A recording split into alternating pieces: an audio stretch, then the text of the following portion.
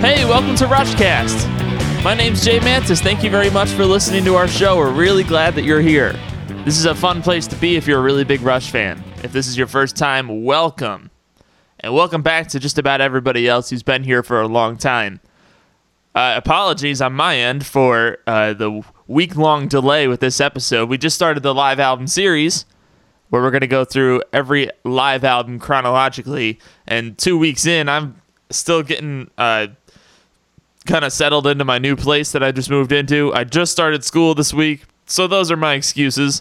And I'm in the process of buying equipment to record on my own. And this thing is expensive, man.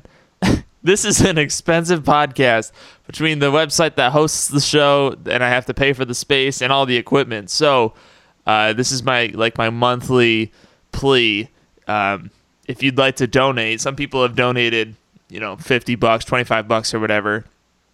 And then I'll name something after you. You remember Doug's Rush toothpaste from the trivia series.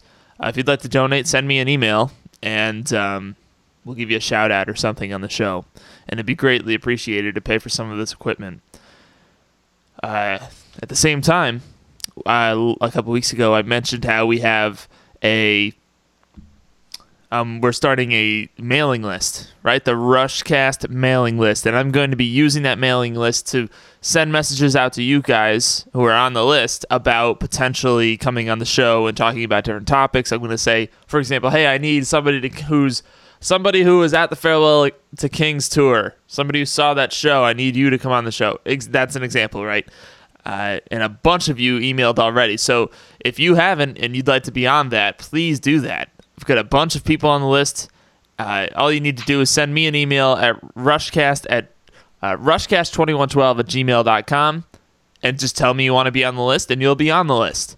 And as we get closer to the live album series ending here, I'll send out an email from that list. It's gonna be a very useful thing, I promise. Today we're talking about an album a lot of you like, Exit Stage Left. And to help me is a Rushcast listener all the way from Ireland whose name is Donald Kavanagh. How you doing, Donald? Very good indeed, Jay. I'm glad to have you on, even though your voice sounds better than mine. Thanks very much indeed for that. All right, let's do... is this... the thing I always ask first is...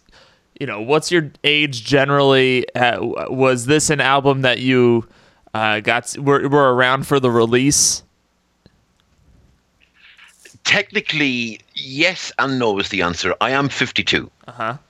So I'm one of the older contributors, I suspect, if not among the oldest. Uh-huh. The background to this for me is I started getting into Rush.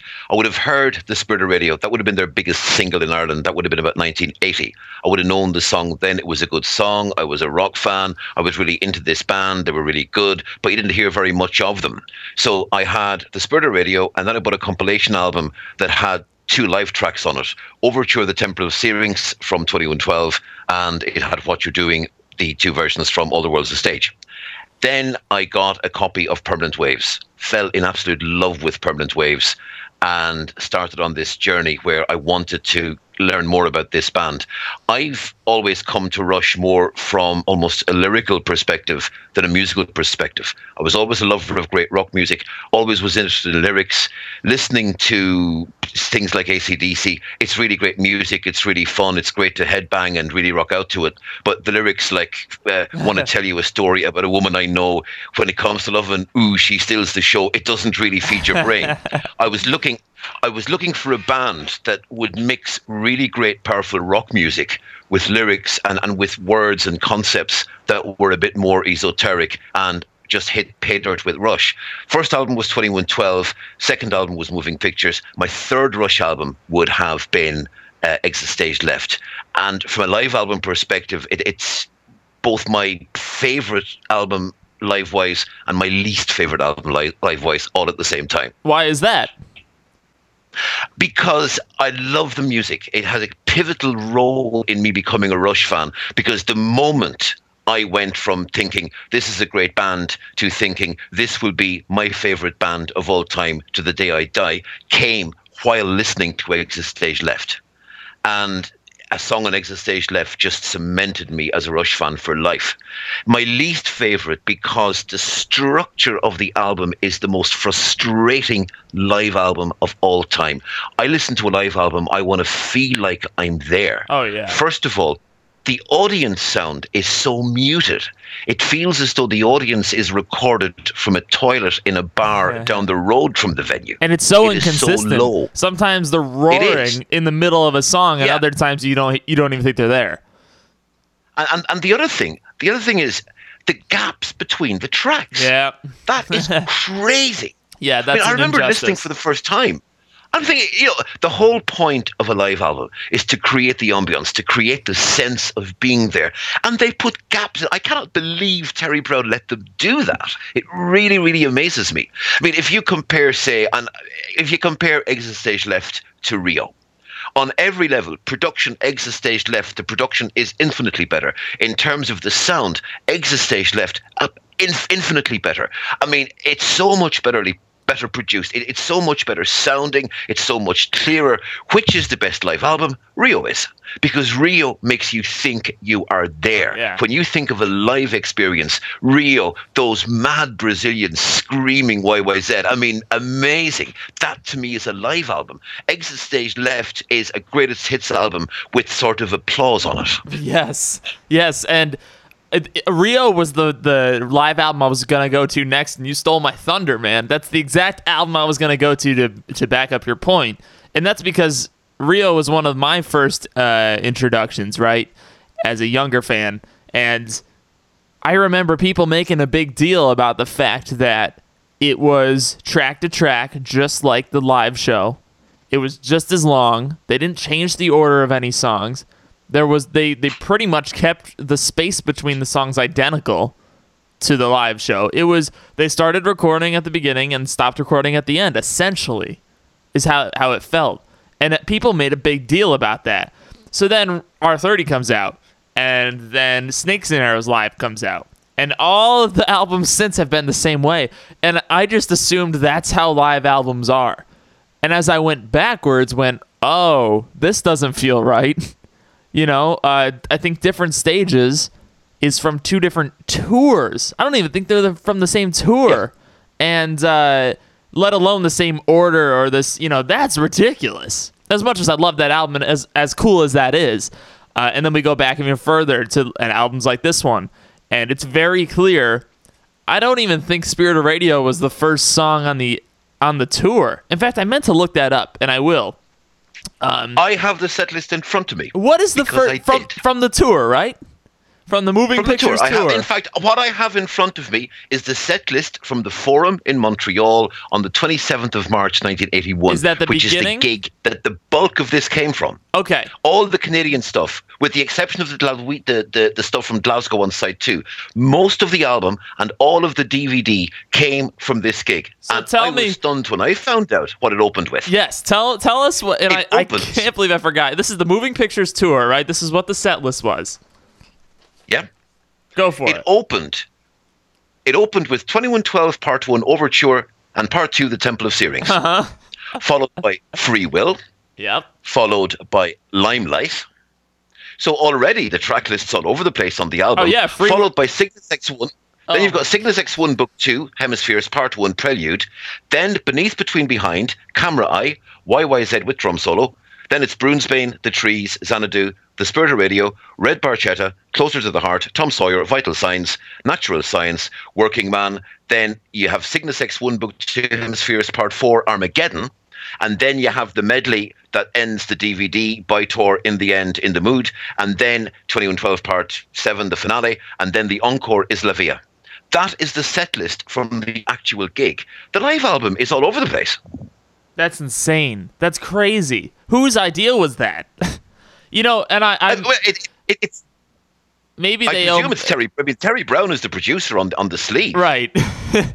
Maybe they said, 2112 was the feature on the last live album. We got to feature something else. We don't have room for it.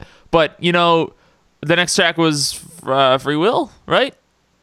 Yeah, 2112, Free Will, Limelight, Cygnus X1. The first, I mean, Free Will obviously is on the album. Then Beneath, Between, Behind is 6. I mean, they're the only two on in the first 6 tracks that actually appear on the live album, and the order is completely thrown because it always somewhat not annoyed me, but it always got to me. I could not believe that a band would put the drum solo into the third song in the gig. So it was always clear to me that what I said clearly was not the third song in the gig, because you do not put your drum solo in the first 20 minutes. That's got to come toward the end. Yeah. Indeed it does. I mean, Sorry, the red flag for me was always, doesn't Geddy say something to the crowd before the first track? Doesn't he say something like, this is the spirit of radio? Yeah. And it's really low in the background. Now, of course, back then, I wouldn't have known that Geddy tends not to speak for the first 15 minutes. But it does feel awkward, though. They're like, please welcome Rush! This is the spirit of radio. That doesn't happen. No. Now, I didn't know that back then. I know a lot more now. But it was interesting that at least All the World's a Stage, even it opens, ladies and gentlemen, would you please welcome home Rush? That, you get the sense with All the World's a Stage. Sure. It's a live album. Yeah. And I always had this thing with Exit Stage Left, that the gaps in the audience, the structure of it just felt wrong.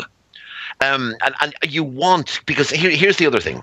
And this is where, from my perspective, I listen to Rushcast. I hear people speak every week. I am so damn jealous of you guys living over in the US. Yeah, I know. Because I grew up, I got into Rush, as I say, age of about 17. I lived in a place called Waterford in the southeast of Ireland. Mm-hmm. The closest Rush were ever going to get to me was in a different country, never mind in the same country. And this is back in the day before low-cost airlines. The idea of flying over to see Rush somewhere like London or Glasgow when you're 17 in the 1980s just wasn't a runner. Yeah. So it took me quite a long time to actually see Rush live. So even though I was of an age and around for a lot of the albums and a lot of the tours, for half the tours during my formative period, they weren't even coming to Europe, never mind coming to Ireland. Sure. They finally came to Ireland in 2011.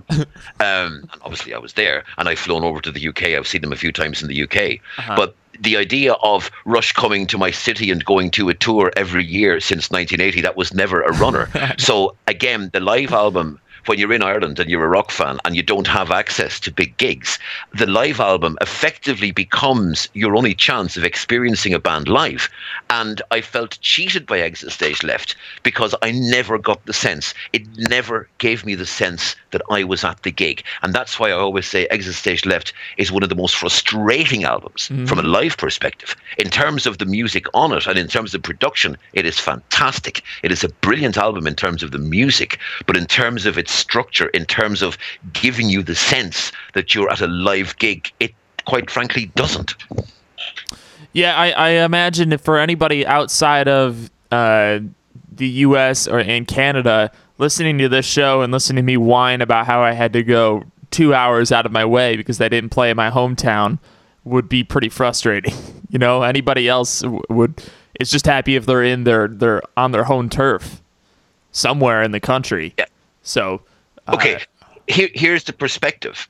I now live in Donegal in the northeast of Ireland, or the northwest of Ireland. Mm-hmm. In order for me to get to my first gig, which was in 2004 on the R30 tour, when they finally came back to Europe after 10 years, at that point, I had a bit of money, I had a full-time job, I was able to fly. So I said, right, I'm going to fly and see Rush in the UK. So I flew to Birmingham. It happened to be on the 11th of September 2004 when I finally got to see them in Birmingham. I had a 2.5 hour drive to the airport from which I flew to the UK to see them. So that's the sort of journey you're talking about. Wow. And as I said, back when you're a teen, the option just isn't there. The other interesting element, of course, is you would have had rock radio stations. You'd have the option of hearing Rush on the radio way back in those days. We didn't. We basically, in Ireland at the time, there was sort of 2 national radio stations and a couple of local radio stations that would have played basically standard popular music and AOR, the idea of Rush on the radio was just ludicrous, to the extent that I remember one day a mate of mine that would be a bit of a fan as well actually rang me in a big panic going, Donald, switch on the radio, quick. I go, what's wrong? He says, they're playing Limelight. And it's like, wow. And, and it's like Rush on the radio was an event. Yeah. So the idea of, switching on the radio to hear Rush just never happened. So we always heard our new Rush by waiting for an album to come out, going to the record shop, buying the album, taking it home, and the first you heard was when the needle hit the vinyl. Yeah, there's something cool about that. There's something to be said for... Oh, there is. Absolutely. And even back in a few years back when Snakes came out, and I was very involved in the Rush forum at that point, and I was very involved online and discussing this album that was coming out, I made an absolute point to avoid any spoilers, avoid any leaks that went online. I know a few people sort of, inevitably things leaked and people listened. I avoided all that like the plague. And literally when Snakes came out in my local record shop, they actually got it in 2 days before the official release. But the guy that owns the shop knows me, so he gave it to me and I bought it. I just put it in my car and just drove for 2 hours listening to this album. And it was just so wonderful because it takes you right back to when you started just buying an album, listening to this music for the first time. And it's just such a great way to discover it. I was talking earlier about learning about, and this was, Exit Stage Left was a huge education for me, because Rush was this band I was getting into at the time. So I had Permanent Waves, I had Moving Pictures, so right, half the album I knew the music. But the moment that did it for me, what you must remember is, when I heard The Trees for the first time, it was on Exit Stage Left. When I heard Beneath, Between, Behind for the first time, it was on Exit Stage Left. But the most important one was when The Trees finished and it went into Xanadu. And that was the moment that cemented me as a lifelong Rush fan. That just utterly blew my mind. And even if only for the fact that listening to Exit Stage Left was my first exposure to Xanadu, it'll always be special for that. Sure, I think a lot of people agree with that. It's funny, I always talk with all my heart, I care so much about album orders, especially with the studio records, and I'm always talking about where songs are placed, and I always get the feeling no one else cares as much as I do. But so it's great that you come on and the first thing you say on this episode is like, let's talk about this jacked up order. That's a real travesty. Yeah. So you're very clearly passionate about it, so that makes me feel great. Somebody's with me. Well, it is. You see, yeah, I mean, I think when you're putting music together, and I have done a bit of work as a DJ in the past on the radio, so I have structured radio shows and produced radio shows, and the whole point is you're trying to get your music to flow and to reach a peak, and you do that in such a way as to aim towards something. Now, which is why I really love the whole progression. You go sort of Brunsbane into The Trees, into Xanadu. That's a lovely progression of music that just takes you, in a very definite journey. Now, I can see the point they're making when you're putting out a live album and you put The Spirit of Radio as the first track on it on the basis that it's been a bit of a hit. Now, I think in the US, Tom Sawyer would probably be regarded as the Rush hit single. Now, certainly for people my age that would go back and remember kind of back in 80, 81, people here would probably recognize The Spirit of Radio before they would recognize Tom Sawyer. Spirit of Radio got to about number 13, I think, in the UK in the singles charts. Tom Sawyer never got beyond about 27, 28. So I think The Spirit of Radio was always the bigger hit as far as Rush were concerned. Closer to the Heart really didn't register, and sadly, nothing's really registered very much since New World Man, nothing like that from Signals or Beyond. So The Spirit of Radio, for many people, would be the Rush benchmark. So yeah, putting that as the lead-off track on the album makes a certain amount of sense, but putting the drum solo third just made no sense whatsoever. Very inorganic. Let's start saying some good things about the album. I know there It's a fantastic album. I know there are good things. Let's get to them. I think for me, one of the most interesting parts of this album is that let's take a newer live album like Clockwork Angels. Okay, there's the old stuff and then there's the new stuff. There's the stuff that's brand new that they're touring for the album, right? The Clockwork Angels material. Go back a little more. Vapor Trails. Even in 2016, what is that, 14 years later, I still look at the Rush and Rio, and I look at the Vapor Trail stuff as, oh, that's the new music. That was the music that was brand new. And in a way, it still feels new to me. Same with different stages. Same with just about every album. But with this one, I can't, even though I listen and I go, oh, Red Barchetta was brand new. YYZ was brand new. I still look at this album and go, oh, it was like a greatest hits album. You know, they had so little material by this point. They couldn't not fill this set list up with hits. You know what I mean? If they played this set list, the set list you read to me a second ago, if they played that now, people would lose it. It's like they couldn't pick bad songs. Oh, I mean, I would fly to the US for that gig. Yes, you know, but there was no like, what's a song that kind of like a not conservative Rush fan, but like an old school Rush fan would not like hearing live. You know, maybe Out of the Cradle wouldn't be happy about that. Even older stuff like probably Middletown Dreams, people wouldn't be happy about if you like the kind of the radio stuff. But at the time of Moving Pictures, what is there that you're gonna piss people off with? Madrigal? That's it? You know, there isn't a ton of stuff people are going to be angry about. I think, too, when you get to the older fans, though, I mean, a lot of the earlier stuff that sort of the younger fans get a bit pissed off about, we older ones don't. For instance, I've always had a really soft spot for I Think I'm Going Bald. Love that song. Always have done. Madrigal. Yes. Absolutely love that song. Yes. Yeah, it is an interesting one. It's a good point you make, because obviously as your repertoire develops and as you go on through your career, the choice of music and the choices you have to make and the omissions you have to make do become more stark. There's absolutely no doubt about that.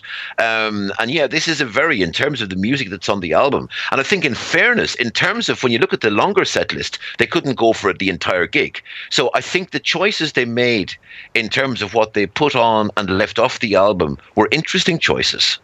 If I had one huge quibble, it would be leaving off Natural Science. Mm-hmm. Oh yeah, and essentially that's anything on Permanent Waves. This is its first opportunity to be heard in a live setting on a recording, and I think Natural Science probably deserved that spot. What do we take out though? Now, this is the thing. I mean, in terms of what's on it, I don't know. I mean, obviously, it's also the first chance to highlight Xanadu. It's the first chance to highlight Jacob's Ladder. So, are you really talking about, do you swap out Jacob's Ladder for Natural Science? And realistically, I don't think you can. Yes. So, from their point of view, they were the choices they were faced with. So, I don't blame them for that. And they couldn't know this, but this is the last time we'd hear Jacob's Ladder until 2014. Yeah. Or 2015, I mean, right? So, I mean, and how many times have we heard Natural Science now? And again, they can't know that back then. But looking back, you and I can go, yeah, maybe we'll take Jacob's Ladder because, you know, it's so rare. Funny that I look at this album's list, and what's the oldest recording on this album? Beneath, Between, Behind from Fly By Night. I don't see anything from the first album. I don't see anything from Caress. I don't see hardly anything from 2112. I guess Bangkok, but Bangkok pretty much is it from 2112. Yeah. Then we hit Farewell to Kings, and really you've got Xanadu itself, and Closer to the Heart. Mm-hmm. So really, it's in terms of the most of the material is Permanent Waves and Moving Pictures. Now that, I suppose, is to be expected, because they're trying to cement. I mean, if you're using an album like this to create a fan base, what you've got to do is cement the last two albums, cement the stuff that's fresh in people's minds. Yeah. I know I did read in one of the books that Beneath, Between and Behind was a song they were always very fond of and they always loved, which is probably they put that in for sort of almost sentimental reasons, that was a song that meant an awful lot to Rush. Now, it's a song that's almost been forgotten now, but lyrically it's a wonderful song. Structure, it's a great song. And it's also the shortest song on the album as well. Yep. That was a song I thought we'd hear in R40 simply because it was short. I thought they were going to pick the shorter songs from the old stuff so they could squeeze more in. But I was dead wrong, as we all know. Let's talk about Red Barchetta and YYZ or YYZ. Yeah. Again, brand new material. What's fascinating to me is they don't feel new. They feel... You listen and you think, wow, these songs were brand new at that time, and we think of them as old songs. Like I was saying earlier, I don't look at these Moving Pictures tracks and go, oh, those are the new ones they were touring. Those are the ones people were probably feeling weird about. I still look at them like, oh, those are the hits. Those are the classics, even though they're a few months old. But Yeah, I mean, I think that's possibly the same, even more so for me than it is for you, because I've been listening to Red Barchetta and listening to YYZ since 1980, 81. Absolutely, So, I yeah. mean, those songs have been part of my life for 40 years, So from that point of view, yeah, they have been songs that have been important to me for an awful, awful long time. So yeah, they don't feel in any way old or whatever. But I'll tell you an interesting story about YYZ. I lived for a time with an uncle of mine in London, um, directly after college in the mid 1980s, and I brought my record collection with me, and I was sitting in the sitting room of the house listening to records, and YYZ was playing, and my uncle walked in, and he stopped, and he turned to me and he said, "What's all that YYZ about?" I said, "What?" He said, "Why are they going YYZ, YYZ, YYZ?" I said, "What are you talking about?" Now, my uncle was a signalsman in the Irish Army Okay. before he left and went to the UK to work as a bus conductor. But he had served in the signals division of the Irish Army, so he was conversant in Morse code. Oh And my that gosh. was the moment. That was the moment I learned that the rhythmic structure at the start of that piece is, in fact, the Morse code for YYZ. I had no conception of what YYZ That's meant. incredible. I know. He- And it he was knew. actually, as I said, my uncle, and he recognized that he translated it. So he said, YYZ, what's that all about? And I go, I don't know. And that was one of the reasons I went into London and I went looking for a bit more information, because at this stage, obviously, this is pre-internet. This is back in the Neanderthal Dark Ages. Yeah. So there's no internet. There's no way of checking these things out. So I went in and I went into a bookshop and eventually bought one of the first books about Rush, Visions, by the B-man, Bill, what's his face, Basanovitz, or whatever his surname was. I think they've disowned him since.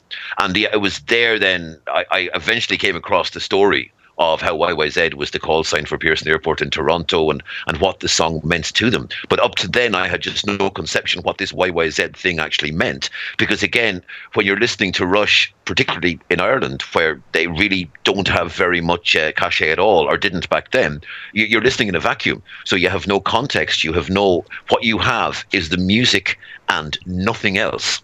And with lyrics, obviously, you can piece together meanings and you can sort of read your own things into the pieces. The instrumentals, you obviously don't. YYZ, there was a whole background and meaning and structure to that piece I had no idea about until I came across this with my uncle in London. Right. I listened to the second track, Red Barchetta, and I go, man, it's already a perfectly representative song for Rush. I've always said that song, that recording is, or not this recording specifically, but Red Barchetta was the essence of Rush, man. It had everything they will ever be. It tells a story so perfectly. It's not too short. It's not too long. It's got everything Agreed. you'll ever want. And even on this recording, it's a brand new track. I still feel that. It's already got that classic vibe. And with YYZ, something similar, they changed the rhythm of like that main riff, the da da da da da, that riff. There's a slight rhythm change when they play it live.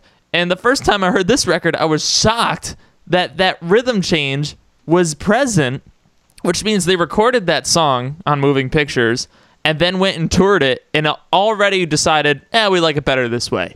And they've played it that way ever since. On every live recording I've ever heard of it, they have that change that's different than the studio recording. So it's interesting to me, some of these tracks, how they've already kind of cemented what they are even today on that tour. I actually found myself wondering, is the rhythm change in YYZ because the drum solo is coming and they're structuring it in such a way as to make the drum solo fit a bit later on? Well, you know what rhythm change I'm talking about, right? Yeah. I don't know. How would that rhythm change affect the solo? I don't know. I to be honest with you, I never really thought much about the structure until I've heard you discuss it on the podcast. I always wondered, what was it that was different about the piece live than was different in studio? And in studio, it was done very much, following this progression, meaning the journey home. We see the things on the suitcase tags. Then when it comes into the actual piece on record, I always wondered how the fact that the drum solo was being incorporated into it, how that changed the whole thing from the start. And I just found myself wondering if that was part of the reason that they brought in that rhythm change toward the start. I don't know. I don't know if I would have noticed it if I weren't a young bass player trying to play it when I was learning Rush, and it gets to that part. Da-ga-da-ga-da-ga-da-da. Da-ga-da-ga-da-ga-da-da-da is the studio, but live we hear da-ga-da-ga-da-ga-da-da-da. They hold that one note a little bit longer, and then the next one is shorter. I don't know why that happens, but how do you feel about injecting a drum solo inside a song? They've done it on so many tours since, but when I listen to this recording, I go, I don't know if I like that. I think I definitely don't like the 3 drum solos, the one drum solo split into 3, even though, that's beneficial for him. I kind of liked the Snakes and Arrows sort of vibe where everything stops, the song ends, and he just goes. You know what I mean? Yeah. I kind of missed that. Well, it was interesting that, when you look at, say, both from the Rio DVD and then the R30 DVD, when they effectively gave the song a title based on what the translation of the words "the drummer" were in the country they were in. So, Del Trommler is German for the drummer. Oberista is Portuguese for the drummer. If it was in Ireland, it would be On Drumador would be the name of the track because it's the Irish language for the drummer. Uh-huh. So it became a separate piece in itself.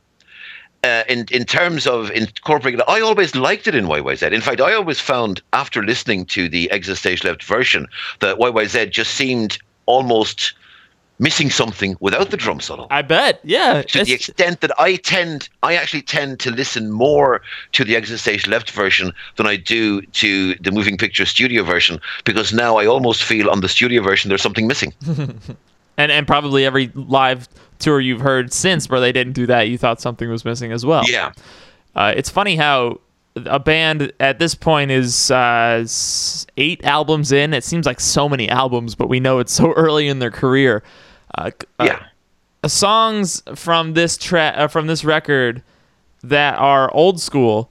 I mean, Bangkok's old, but it's not necessarily a hit. And by the way, we hear Bangkok on this record, and I think as I'm re-listening, I'm like, this is a really nice song. It's kind of raw, and we talk about All the World's a Stage as being raw. I think this album is not raw. It's very polished and sometimes over-polished, like we talked about.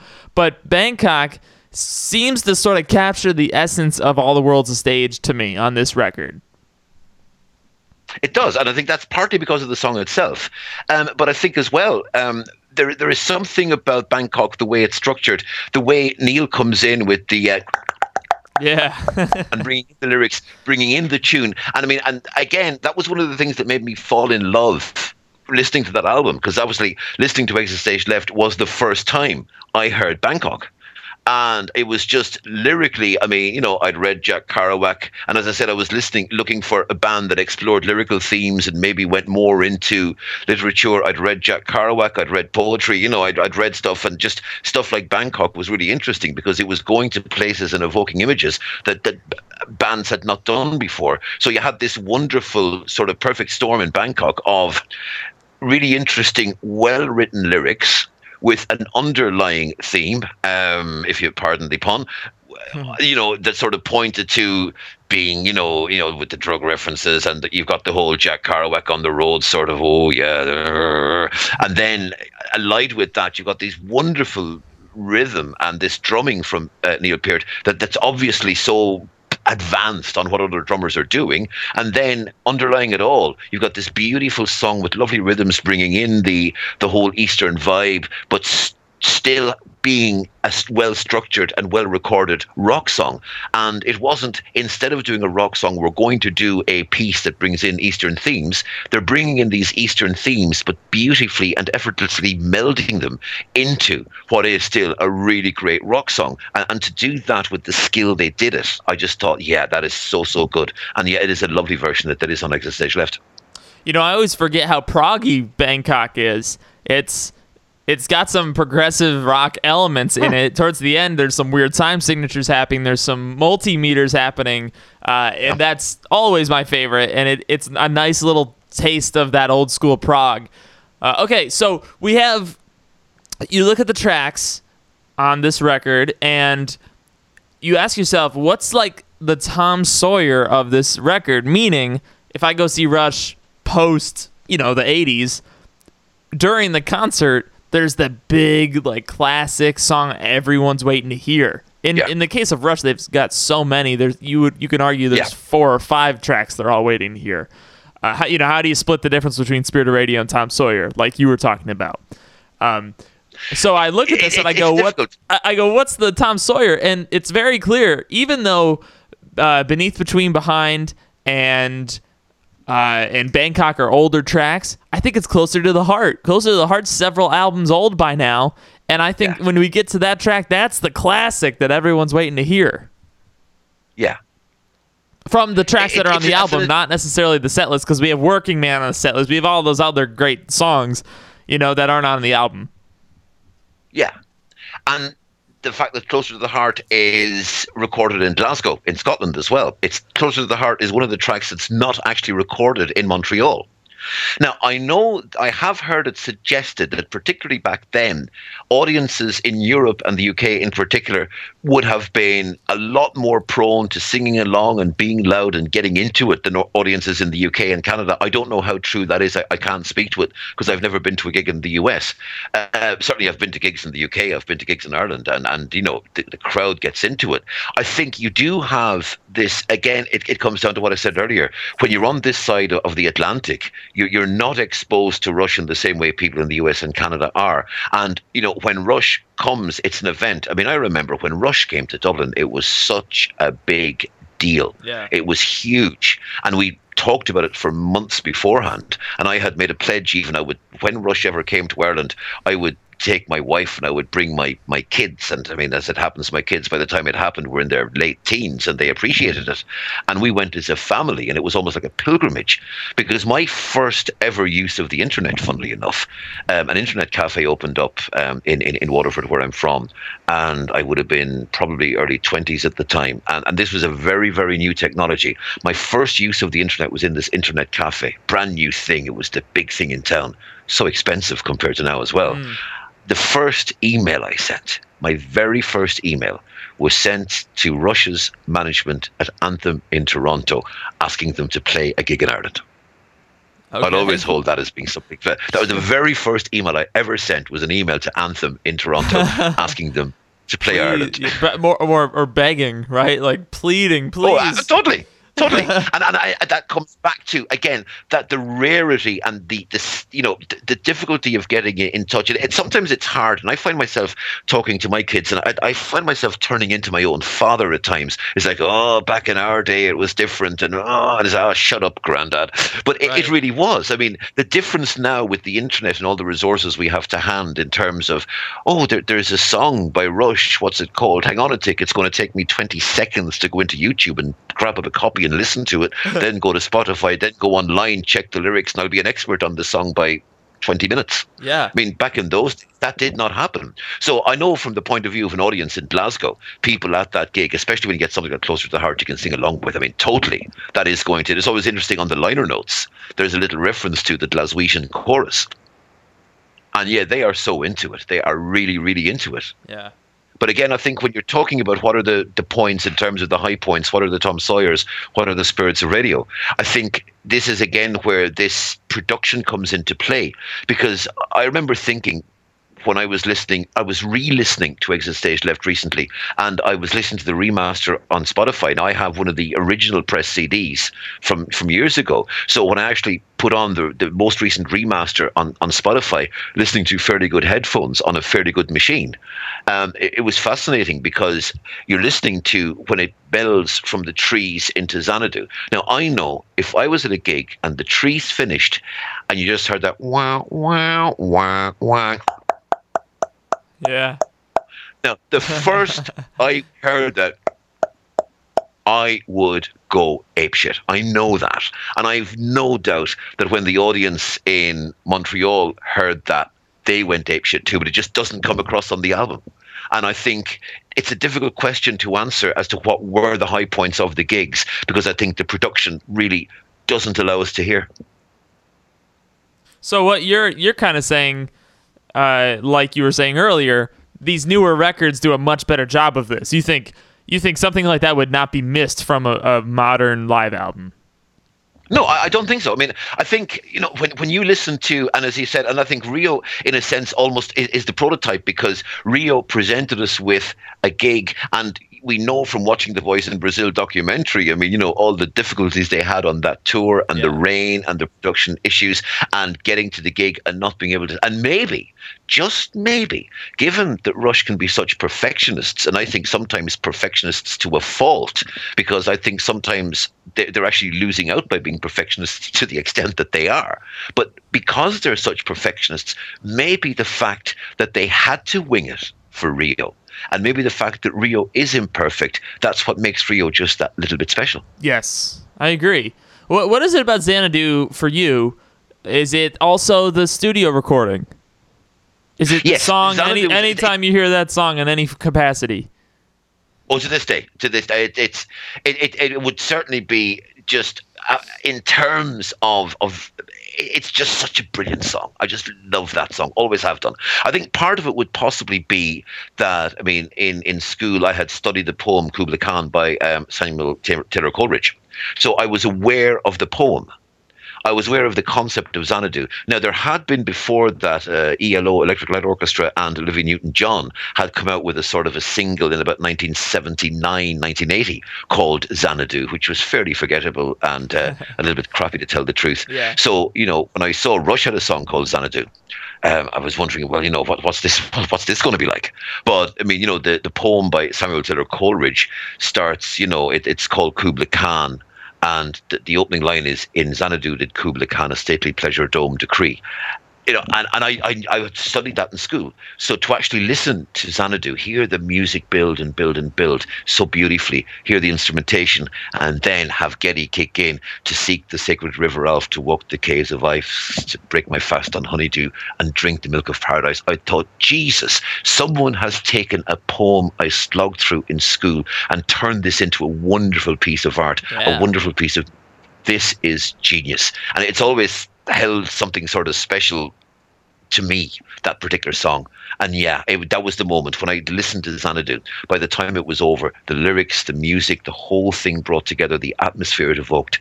It was at that point, and I referenced this at the start, it was at that point I knew that Rush had gone from being just a brilliant band to being my band. And to this day, Rush are and will remain my band.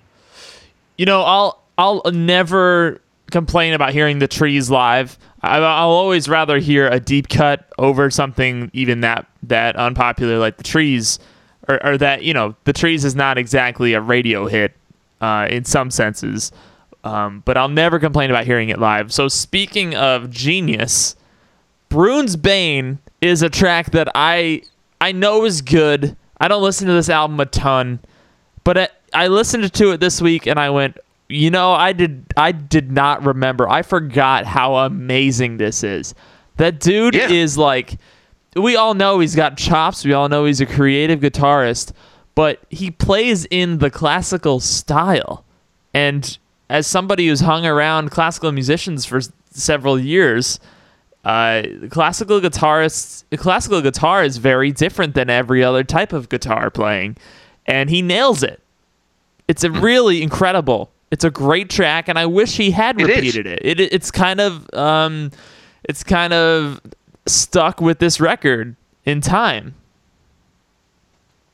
Well, I always thought that the closest he's come to it since, perhaps, is Hope on Snakes. Absolutely, perhaps not. Absolutely, Hope it's a different vibe, but it's the closest I think we've seen to Bruins Bane since then. And of course, Hope was performed live, and on the tours after, he did things kind of like Hope. He has that intro to Closer to the Heart, But I sort of think this deserved to be played somewhere else. I would agree. And I've always been wondered about the name too. Obviously, Bruin being Terry Brown's nickname. I mean, is this something that they had left off at another album or so? Is it something they had lying around? And where did this beat come from? Right. Because the one thing Rush do not do live and never have done is improvise.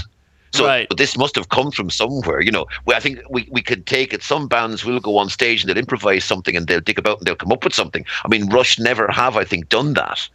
And, it's clear it came from somewhere. And it's a lovely little piece, and it does introduce, and you can feel the build up. Now, as I said, it was my first time hearing the Trees, so I just thought that came with the Trees. So it was only afterwards I realized, having picked up all the rest of the albums over the next couple of months, it was only later I realized that this Brune's Bane thing appeared no place else. Of course, I hadn't a clue who Brune was or what Brune was. Yeah. Brune was, as far as I was concerned, a sort of it's a Scottish derivative of the word brown, and that's all I was. It's Brune, and that's all I knew it of. And there's obviously some Scots somewhere in Rush, because Geddy seems to have an obsession with Scotland. Yes, he does. And Brune, obviously, Terry's nickname as well. Going right back to Geddy's portrayals in the videos in the later tours. But where Brune's Bane came from, I had no idea at the time, but it was just such a lovely piece of music. And it was only afterwards then, of course, I'd seen reference to the Omega Concern on albums. Now, what the hell is the Omega Concern? And then realized that the Omega Concern was this little music stand Alex had actually devised himself, so he could play the classical guitar, then step away and hit the electric without missing a beat. Right. Man. I think that's one of the, you could argue, a high point on this record. Simply, looking back in hindsight, you could look at that and go, that is such an amazing moment that we'd never really hear again, and that makes it special. Oh, totally. Tom Sawyer on this record, again, like all the other Moving Pictures tracks, I'm making the same point. We get to hear it live for the first time, and it's amazing. Not amazing, I might overuse that word sometimes, but it's cool how they've already got the ending they'll use for the rest of their career on this song. They've got, Red Barchetta is a song that doesn't really have a live ending. They just kind of collectively stop playing. And I think it might be appropriate for Red Barchetta. There are other songs they do that on that I think it doesn't work as well as a real ending. But Tom Sawyer gets this, it gets slower and slower. And that's the ending they'll use for the rest of their career, and that's a cool thing. They never thought they needed a different ending, and it happened. You got to imagine, on any song that fades out, there is an ending, right? Maybe very rarely there's a song that they don't have an ending for, and they just say, let's fade it out. But when they're recording, you got to imagine there is an ending they made up, just in case. We even have fade-outs that we can hear the ending. We've talked about that a bunch. And what a travesty that is. Something tells me they ended it like that in the studio, but decided to fade it for whatever reason, because it's a great ending. Yeah, I mean, all I can think is, obviously, when you're working with vinyl, you're working with cassettes, you've got a certain time limitation. I do actually think it is a shame that it fades, because it's a song that demands a big ending. It's a song that demands a big crescendo. It needs like a Limelight kind of ending. Yeah, Tom Sawyer is one of those songs, actually, I prefer listening to live than listening to the studio version. There's quite a few songs like that, and Tom Sawyer definitely is one of those. And you've hit on one of the key reasons, and it is that it just builds up to that ending, and it does make sense. The studio just peters out. It's not quite as bad as there is one Rush moment on Permanent Waves, which I think is the biggest musical travesty of Rush's career. And I once had the opportunity. I met Terry Brown at a seminar, and I actually asked him about it when I got the opportunity. Wait, so this is a moment on Permanent Waves, you said? Yeah. A moment? It's a fade out on Permanent Waves, which to my mind is the worst fade out in Rush history. I'm trying to think of Jacob's Ladder ends, and Free Will is not a fade out. Spirit of Radio is definitely not a fade out. No. Entre Nous is not a fade out. I'm gonna say Different Strings is it Different Strings? Yes. Okay. Absolutely different strings. You can just hear Alex. It's as though he's about to kick into this brilliant solo, and he's just getting into his stride. And then, That's and I'm totally going, right. why? But you just get the sense that. Now, I remember you did the first album, and I have to say the song you liked least on the first album is one of the ones I like most, partly because of the guitar solo. Here Again. The guitar solo in Here Again, to my mind, is a lovely solo. And I could see that being replicated at the end of Different Strings. And it just peters out into nothing. When you're just thinking, he's just getting into his stride. You can just feel there is something developing that Alex is playing. And it's just as though it goes, now we won't bother. I mean, do you think that's like a vinyl limitation? Like because of how big I don't natural know. science is? I really don't know. Well, what did Terry say? It's always. He sort of. He shook it off. He kind of. He shrugged it off and said, "Yeah, actually, yeah, we probably could have let it go a bit longer. Actually, you have a point." And he didn't really go too much into it, and it wasn't a sort of it wasn't in any way an acrimonious thing. It was sort of it was at one of the Rush conferences, the EU Rush conferences, the Yukon, and it was just before the Manchester gig as well. So it was during the Snakes tour, and they had timed the EU Con to time with the gig in Manchester. So I'd flown over for that.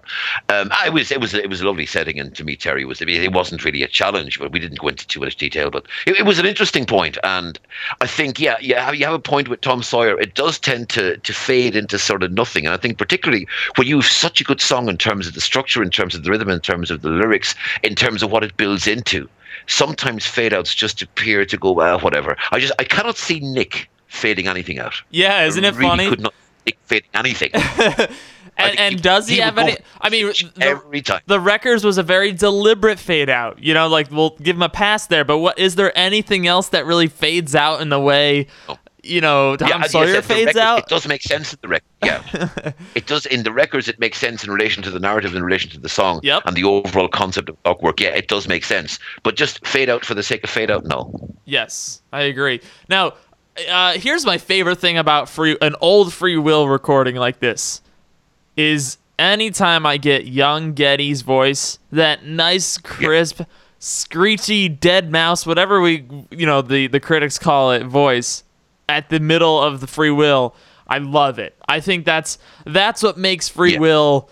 That's the cherry on top. And I know that cherry isn't exactly attainable anymore, but it's you're talking about Each of Us a Self-Awareness. Yes, that line, yeah. Yes, and to hear it up there is just a treat. Yeah. Because I don't think the rest of it ever lost any energy live. I'll take any recording of this song, even the newer stuff, and be like, yeah, that's it. And in fact, you guys know, I would argue everything about their individual sounds, the tone of their instruments, the energy, I think has improved with every live album. I think it's the best it's ever been. So of course, I'd love to hear them play it in 2015 or whatever. No, you're right. Geddy's voice, and I think it's noticeable. I was watching some DVDs recently, and I watched R40, and then I watched Snakes, and even I thought between R40 and Snakes, the difference in his voice was noticeable. Yeah, it is. And I think that there is no doubt Geddy was struggling at points in R40. There is no doubt he was struggling. I thought, this is a little off topic, but I thought Clockwork Angels was sort of the peak. I thought he sang really well on Clockwork. I know people disagree. Or maybe Time Machine is what I'm thinking of. Those two tours kind of blend together in my head. But I remember on Time Machine, I thought he's singing so well. In fact, I think Free Will on Time Machine during that line was the closest I've ever heard it since, the older... Yeah. Decades ago. Well, yeah, Time Machine, the gig in Dublin, is the last time I saw them live. So that was, I was there for Time Machine, and he sounded incredible at that gig. There's no doubt about that. Yeah. I agree with you there full-heartedly. I think it's interesting when you look into stuff like Clockwork, when you move into the albums. Obviously, now when they write the music, it's fine on the new music because he's tailoring his voice to the songs, and they're tailoring the songs to his voice, so it makes sense and it fits. It's really when you pull out the stuff like Free Will, pull out the old stuff that obviously would have been sung. Now I know they've taken a couple of songs down a couple of keys and down a couple of registers in terms of the way he performs them, but yeah, certainly Geddy was absolutely, in terms of his voice, for Free Will and for the Self-Awareness line. Yeah, it was really, really good. And you're right. Let's give those guys some credit. They have not detuned that song. I think if there were a song that was next on the chopping block for the detune treatment, it would probably be that one. Yeah. But it's a fast song. It's we detune like Circumstances or 2112. They're big, heavy, like riffy. They're heavy, not like heavy metal, but they have a lot of weight to them. And or another song like Cygnus, we detuned. We don't do that with Free Will. Free Will. It's a fast riff. It moves. We don't need it to be heavier. We need it to be lighter. So Yeah. good for them for recognizing that, or maybe we're overanalyzing. That's what we do here at Rushcast. We overthink. Oh yeah, absolutely. All right, let's talk about the juggernaut on this. Yeah. Well, you could say the juggernaut of their career, right? La Via. And how, La Via. let me ask you, at this time, were people pumped to hear La Via? I can't imagine there was ever a time where we'd be like, oh, that one? All right. This doesn't seem like a track where it got popular as it got older. You know what I mean? I suspect they were. I must say, I do think this is probably my favorite recording of La Via. Okay. Particularly since listening to the remaster, because the clarity on the remaster is stunning, particularly when he brings in the little Yiddish rhyme toward the end. The patty cake is a Yiddish nursery rhyme. I think the La Via recording on this is stunning. It's a wonderful, wonderful recording, and we've all seen several La Vias. I would be in a minority in that, whereas I did enjoy the one bit of improvisation that Alex did, I was never a great fan of the rants during the R30 tour, because I think it maybe slightly took away from the piece. Right. And I know I'm in the minority when I say that very much. But this is my favorite La Via recording. It's a stunning piece of music, brilliantly written, wonderfully structured. And I think this is one of the few times where Alex Lifeson sort of stood out, because I've always admired Alex. He's always been a member of the band first and foremost. We know Alex is one of the greatest guitarists out there. We know Alex can shred and he can solo, and Alex could be a guitar god. He could give Eddie Van Halen or anyone else a run for their money. We know that. Alex has always stood slightly back. He's always stayed part of the band. He's been part of a unit, and he's contributed musically to that. This is one of those few moments where Alex has stepped out and gone, you know what, guys? I am going to show you what I can do. And what he shows us is brilliance. Yeah, I think if we had to label it, I would call him the most disciplined guitarist in all of rock. I think that's probably a really good way of putting it. You know? That he holds back. You always get the sense Alex is holding back. You get the sense he can do so much more, and he could get out there and he could impress you, but he doesn't impress you because he believes, and I think he does believe, that being in the band and being part of the unit and being part of that whole is more important than everybody going, oh, Alex, we love you. Right. And there are certainly that. times on this track when he does get to show off a bit. But I love what you're saying. It's like he teaches us a lesson every musician learns at some point, which is less is more. My dad used to say that to me all the time playing bass lines. He'd come see me play and he'd go, you sound great, but less is more. Always remember less is more, right? And that's what Alex shows us. And you guys know, I'll argue for this album every day of my life. Power Windows is the best example of that. There are times when he screams, and there are times when he just puts these sprinkles on top of the song, and that's all you need, and it says so much. Love that album. Totally. And in fairness, go ahead. Yeah, I think in fairness too, when it comes to Power Windows and the synth-heavy albums, I mean, it's really only afterwards Alex was, he was open about how slightly, I won't use the word resentful, that's probably putting words in his mouth, but he was a little bit put out by the fact that there was so little guitar on some of those albums. But still, again, as you say, the discipline, and there is no doubt even the most synth-heavy pieces on them, you take away Alex's guitar, you take away something absolutely central to those albums. Yeah, you're taking the character away from them. Totally. He went from the guitar goes, and again, we're way off topic, but it's cool. I love this. The guitar is always the main thing in a rock band. Everything else supports that part, and he becomes the character of the piece, whereas the synths are the main part, the bass is the main part, and he becomes the decoration, and it completely flipped around the role of the guitar. Say what you want, and of course he wanted to go back to the more the more traditional setting of a guitar player. The more traditional role, sure, whatever. But you know what? He didn't step on the music while he wasn't the center. You know what I mean? He didn't do what any other guitarist would do and just try to overstep his boundaries and do his normal thing. He adapted. And whether he liked doing that or not, he did it. And I'm happy for that. Yeah, and La Via too, we do know that, a lot of this is actually based on nightmares and dreams he was having. He's been upfront about that. So we do know Alex was very much the lead instigator and the lead writer of this particular piece. And in terms of the atmosphere, in terms of where it goes, in terms of the way it builds, it's just such a wonderful piece of music. And this is almost Alex and Geddy and Neil as well, saying, okay, you've listened to us do songs, you've listened to us be a group, but you know what? We are three of the best musicians you're ever going to encounter. We don't show off. It's not in our nature to show off, but here's a glimpse of what we can do. And they just step out there and they just perform this amazing piece of music. And that's what it is. It is an amazing piece of music. It transcends rock. It transcends a lot. And I think, yeah, it's great. And this is, as I say, my favorite recording of it. Absolutely wonderful. I thought of this and thought, I won't talk about that, but you brought it up. My favorite recording is the Rio recording, and I think the Rant is hilarious, but I sort of feel the same. I was going to say my favorite recording is the Rio recording minus the Rant, because it is sort of a separate thing. Now, I agree this is the place to put it. You know, it is an appropriately titled song for something like that. But musically, like, it is hilarious, but I'm sort of not interested. I want to hear it as a piece of art by itself. You know what I mean?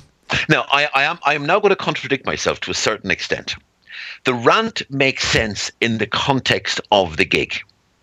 And I think it's important to say that, because I was at the R30 gig in Birmingham, and at the time there was a big debate going on in the UK, because there was a brewery called Boddington's which was closing down, and Boddington's was a sort of an iconic beer brand in the UK, in England in particular. And Alex did this whole rant about how he wouldn't be able to buy Boddington's and drink Boddington's anymore, and he did this lament to Boddington's beer. At the gig, it was hilarious. It was really, really good. And this is where, I do contradict myself in the sense that, at the gig it's really funny. Now, afterwards, when you're listening to a live recording, sometimes the things like that, it's out of context because it's not in the hall. Yeah. So from that point of view, it sort of slightly loses something. But in terms of listening to La Via as a musical piece, minus the Rant, it's better to listen to afterwards. The Rant is great to experience, particularly when you're actually at the gig. And as I say, the Rant I was there for in Birmingham was a really, really funny part of the gig. And I did say earlier that Rush don't improvise, and that perhaps is a slight downside to them as a live act. And it would be wrong of me then to say, they improvise and it's awful, because I don't believe that. But in terms of listening afterwards, La Via as a piece to listen to. And again, I would listen more to live versions than I would necessarily to the Hemispheres version. And I think the Exit Stage Left version would be my favorite version to listen to. Now, I did the Rio version is great as well. I really enjoyed the version on Time Machine as well. Yes. I mean, I do enjoy all the versions, obviously, because each version has same got song, something right? different. But yeah, this is the best one in my view. Donald, best is actually the wrong word. It's my personal favorite. Right, exactly. I've actually been trying to make the same distinction. I always talk about my three favorite albums, and I think I sometimes mistakenly say they're the best three albums, and that's definitely not true. Even I would admit that Snakes and Arrows, Power Windows, and what's my other one? What's my other Power Windows, Snakes? It's becoming Vapor Trails, isn't it? It is becoming Vapor Trails. I can't remember the other one. Counterparts. I haven't listened to Counterparts in forever. I'm fasting. I really am. I had been listening to that album for so long. I'm like, I don't want to kill this thing. You know what I mean? So I haven't listened to it in forever. But you're right. I think Vapor Trails is kind of taking the place of Snakes and Arrows. Regardless, though, I would never consider those two, Vapor Trails. I would never consider Counterparts, Vapor Trails, or Snakes to be their best albums. Their three best. I think their three best would be more something like Moving Pictures, Power Windows, and Hemispheres, or something like that. But that's a whole different discussion. But you're right. There is a distinction. Is there another point you wanted to make about this record that we didn't get to, Donald? The one thing I would say is one of my biggest regrets. We were talking about what's left on and what's left off. I remember I was in a record shop a couple of years after this came out, and I came across a copy of New World Man, a 12-inch single of New World Man. So I bought it and realized that there was a version of Vital Signs at the back. And then I realized that Vital Signs had been left off Exit Stage Left. And that really annoyed me, because Vital Signs was always one of my favorites on Moving Pictures, and it's always been a song that's been special to me. It's always been a song I loved. But the one thing I couldn't believe now, and maybe this is looking back, with the knowledge of what happened afterwards, the fact that Limelight was left off the record stuns me. Yeah, absolutely. I mean, all the omissions. That was literally a hit. As I said, right. Yeah, of all the omissions from the live album, the omission of Limelight, I have always found the most stunning one. And okay, we spoke about Natural Science earlier. Yeah, I think it's a shame Natural Science was omitted. I absolutely understand why. It's going to be really difficult to shoehorn something like Natural Science into an album, particularly and I believe they were, trying to create a Greatest Hits album. So from that point of view, yeah, the absence of Natural Science is understandable. The absence of Baitor, well, completely understandable. The absence of Overture, Temples of Syrinx, the stuff that was on All the World's a Stage, yeah, the absence of all that is understandable. The absence of Limelight has always somewhat surprised me. And most of because I would have even and the entire second side, right? Now, wasn't Camera Eye played during the menu of the DVD or something like the intro? It is. It's played during the intro, yeah. And I always thought. But I think it's what's played is actually the studio version from Moving Pictures. I don't think it's the live version that's played. Huh. I just thought that was weird. Yeah. That it was played, but it wasn't. Or that they would even show its face and it wasn't going to be represented on the album. But Limelight, I mean, we're talking about two different things. Camera Eye is not the same as leaving Limelight off of its actual tour. No. I just thought to leave Limelight off was now, and as I say, maybe that's looking back now. We've seen Limelight open so many shows, close so many shows. We've seen Limelight has just been one of the staples of live Rush, and one of the, you get sort of people to name 5 Rush songs. I mean, Limelight will almost inevitably be one of them. So the fact that they actually left Limelight off, maybe at that point they didn't know what that song was going to become. So sometimes you can look back on those days with sort of, you look back with the perspective of what we know now. Sure. And maybe that's being slightly unfair to them. But I mean, I just think Limelight is such a huge omission from this album. It is, absolutely. And I think I've done the research. I can't remember right now what the results were. I don't think Limelight's been left off a tour since. Or no, maybe one. I don't think Presto had Limelight. I think that was a trivia question. But there's been like 1 or 2 tours since that haven't had it. It's funny. And the other thing is we always think of it as a song that they open with a bunch. They've opened 1 tour with that song. I couldn't believe it when I looked it up. Snakes and Arrows was, I believe, the only tour where the set list started with Limelight. Of course, we've seen it end with Limelight. We've seen it other places. Yeah, but they've probably finished they've probably closed with Limelight far more often. Exactly. Yeah. And they closed R30 with Limelight, didn't they? If I recall. I think R30 closed with it, didn't it? One of those, yeah. If not, then the. I think it was R30 closed with Limelight. Yeah. Because Snakes, the next one was Limelight. It started with Limelight, I mean, on Snakes. I think you're right. La Via, interestingly enough, this is relevant, is the song they've closed with by, like, far and away, one of the most frequently used songs as a closer. Like it is on this record. It's a cool place. It's a cool place to hear that song at the end of the concert. Oh, it is, but it's almost like, where do you go after that? Maybe that's part of it. You either finish a set with it, or if you're going to do La Via, you're going to have something special. I mean, I'm just trying to remember in R30 what came directly up. I think it went La Via. Did it go La Via, 2112, Tom Sawyer? I don't remember. Did the 2112 excerpt? I mean, I could look it up. I'm just thinking R30. I think the 2112 excerpt may have directly followed La Via, but I mean, you're going to have to follow La Via with something like that. Yeah. I can't. No, I think it's 2112 came directly after La Via in R30. Let's be grateful we heard La Via on so many tours. Oh, absolutely, yeah. Donald, thank you so much, man. It's been a pleasure, Jake. I'm a little annoyed, like I said, that your voice sounds so much better than mine.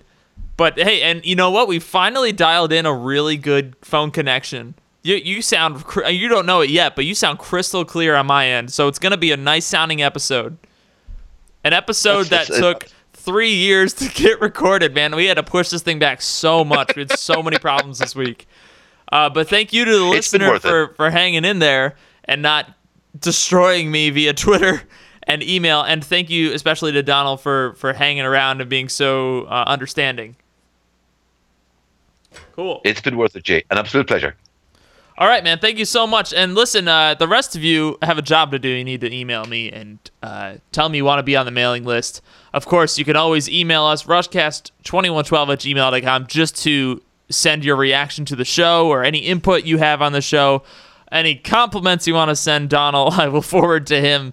And we look forward to hearing from you. Thank you guys all so much. We'll see you very soon for Grace Under Pressure Live.